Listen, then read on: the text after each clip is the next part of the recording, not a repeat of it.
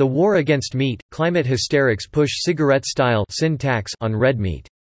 Written by James Murphy. Wednesday, August 14, 2019.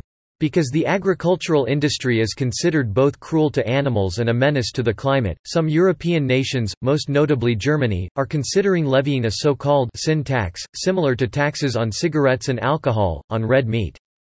Proponents believe the tax will encourage more people to switch to poultry and plant-based proteins.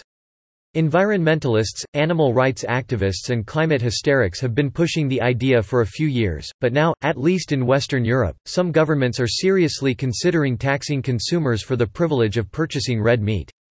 A report by Fitch Solutions Macro Research, a European market research company, outlines the trend, which they say echoes another irrational taxation trend: taxes on sugar and soft drinks.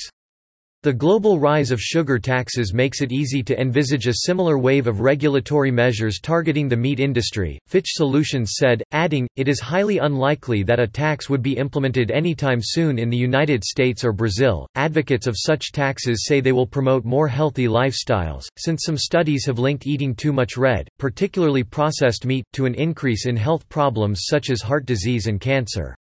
In addition, proponents hope to improve living conditions for livestock and cut down on CO2 emissions, which some believe is causing global warming. German politicians from the Social Democrat (SPD) and Green parties are on record as being for a large increase in the value-added tax (VAT) on meat. Currently, meat and all foodstuffs in Germany are taxed at 7%. Proponents of a new VAT are looking to nearly triple the tax on red meat. "I am in favor of abolishing the VAT reduction for meat and earmarking it for more animal welfare," said Friedrich Ostendorf, an agricultural policy spokesperson for the Greens. SPD spokesman Rainer Spiegeing stated, "A meat tax, such as increasing the VAT to 19%, could be a way forward." A Funk Media Group poll suggests the German citizens back the measure, with 56.4% of those polled in favor. More than a third of those polled had a very positive opinion of the proposed tax increase. 82% of Green Party members supported the measure. The already struggling German meat industry would be severely affected by the new tax. Production in the industry has already dropped by 5.2% in the past 5 years, with pork production dropping by 6.4%.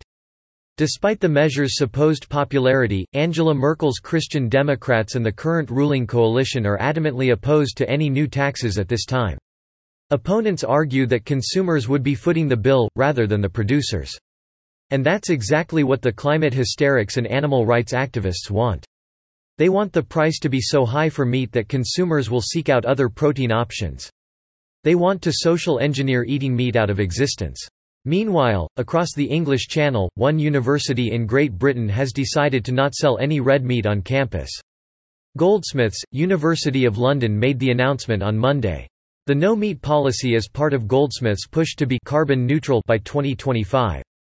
All of this nonsense comes in the wake of a new United Nations Intergovernmental Panel on Climate Change (IPCC) report released last week.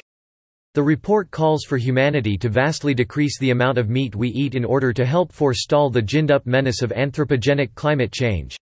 In mentioning that the people of the world should eat less meat, one of that study's lead authors, Hans Otto Portner of the Alfred Wegener Center for Polar and Marine Research and the co-chair of IPCC Working Group 2, even suggested that the governments of the world should create appropriate incentives to that effect, but Portner wasn't talking about the governments of the world giving out gold stars should you eat less meat.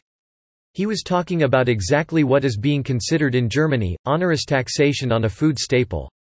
That's not an incentive. It's a punishment. Subscribe to The New American and listen to more by clicking podcast on the top right corner of our homepage. Also, please consider donating to help us push out more content for you, our listeners.